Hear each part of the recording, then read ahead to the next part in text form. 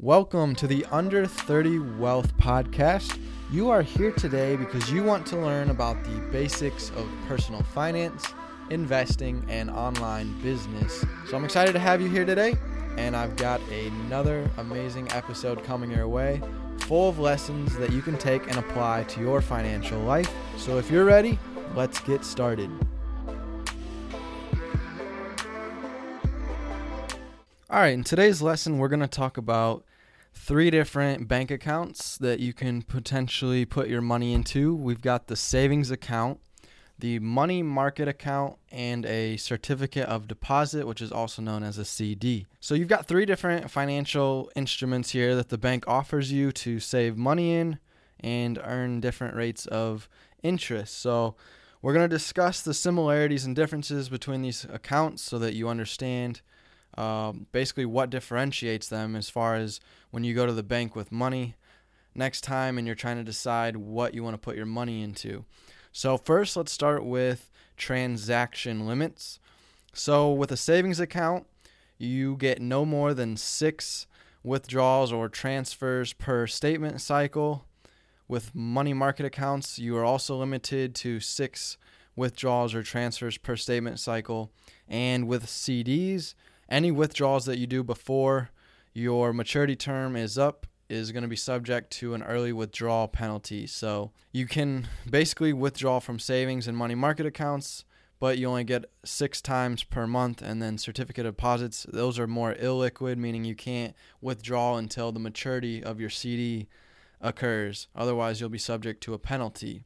Now let's talk about minimum deposit. So savings accounts, typically there's going to be a 0 for a minimum deposit, but it's going to vary by bank. Some banks will want you to have at least $25 on hand as a minimum deposit in your account to keep your account open. So you're just going to have to check with your bank account and see what it is that they require. With a money market account, typically you're going to need a minimum of $1,000 or more, but this is also going to vary by bank, so check and see what the minimum deposit requirement is for a money market account. And with a certificate of deposit, typically you've got to have a minimum of $1,000 for these as well, but it's going to vary by bank. I think when I first used a CD when I was younger, I was able to put $700 into a CD, so I was under that $1,000 threshold. So just check with your bank and they should be able to tell you what the minimum is.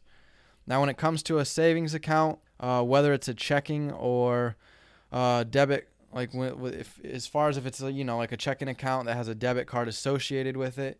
So a savings account is not a checkable account, but a money market account is, and a certificate of deposit is not. So as far as transaction accounts, ones that you can write checks and do transactions with a debit card, that's going to be the money market account. Savings accounts and CDs, those are more illiquid accounts that you're not using for transactions. Your money is just supposed to sit and rack up interest and stay put in the bank. Now, interest rates. So with a savings account, you're going to earn a lower interest because this is typically, the bank's loaning out your money. So your interest rate's going to vary kind of based on what kind of loan rates a bank's getting.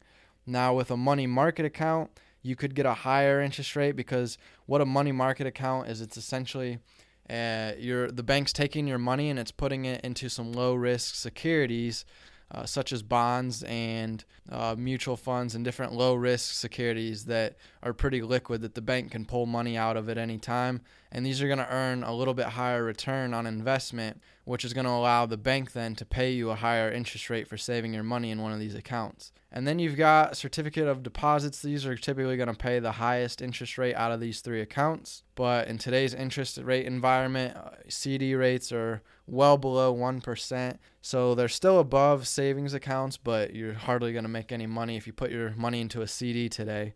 And typically the longer term CD you purchase, the more interest it's going to pay. So a 5-year CD is going to pay a higher interest rate than a 1-year CD. When it comes to whether or not there's a set term for maturity, savings and money market accounts, there is not a maturity date, meaning that you can go and withdraw money at any time, as we discussed at the beginning of this, but you're limited to only 6 transactions a month. And CDs, on the other hand, we talked about that there is a set term for maturity. So a CD, you're going to lock your money up either for 1 year or 3 years or 5 years or however long the maturity is for the CD that you're investing into. So overall, that wraps up the three different savings accounts that you have at a bank that you can put your money into, and kind of the different differences between each one.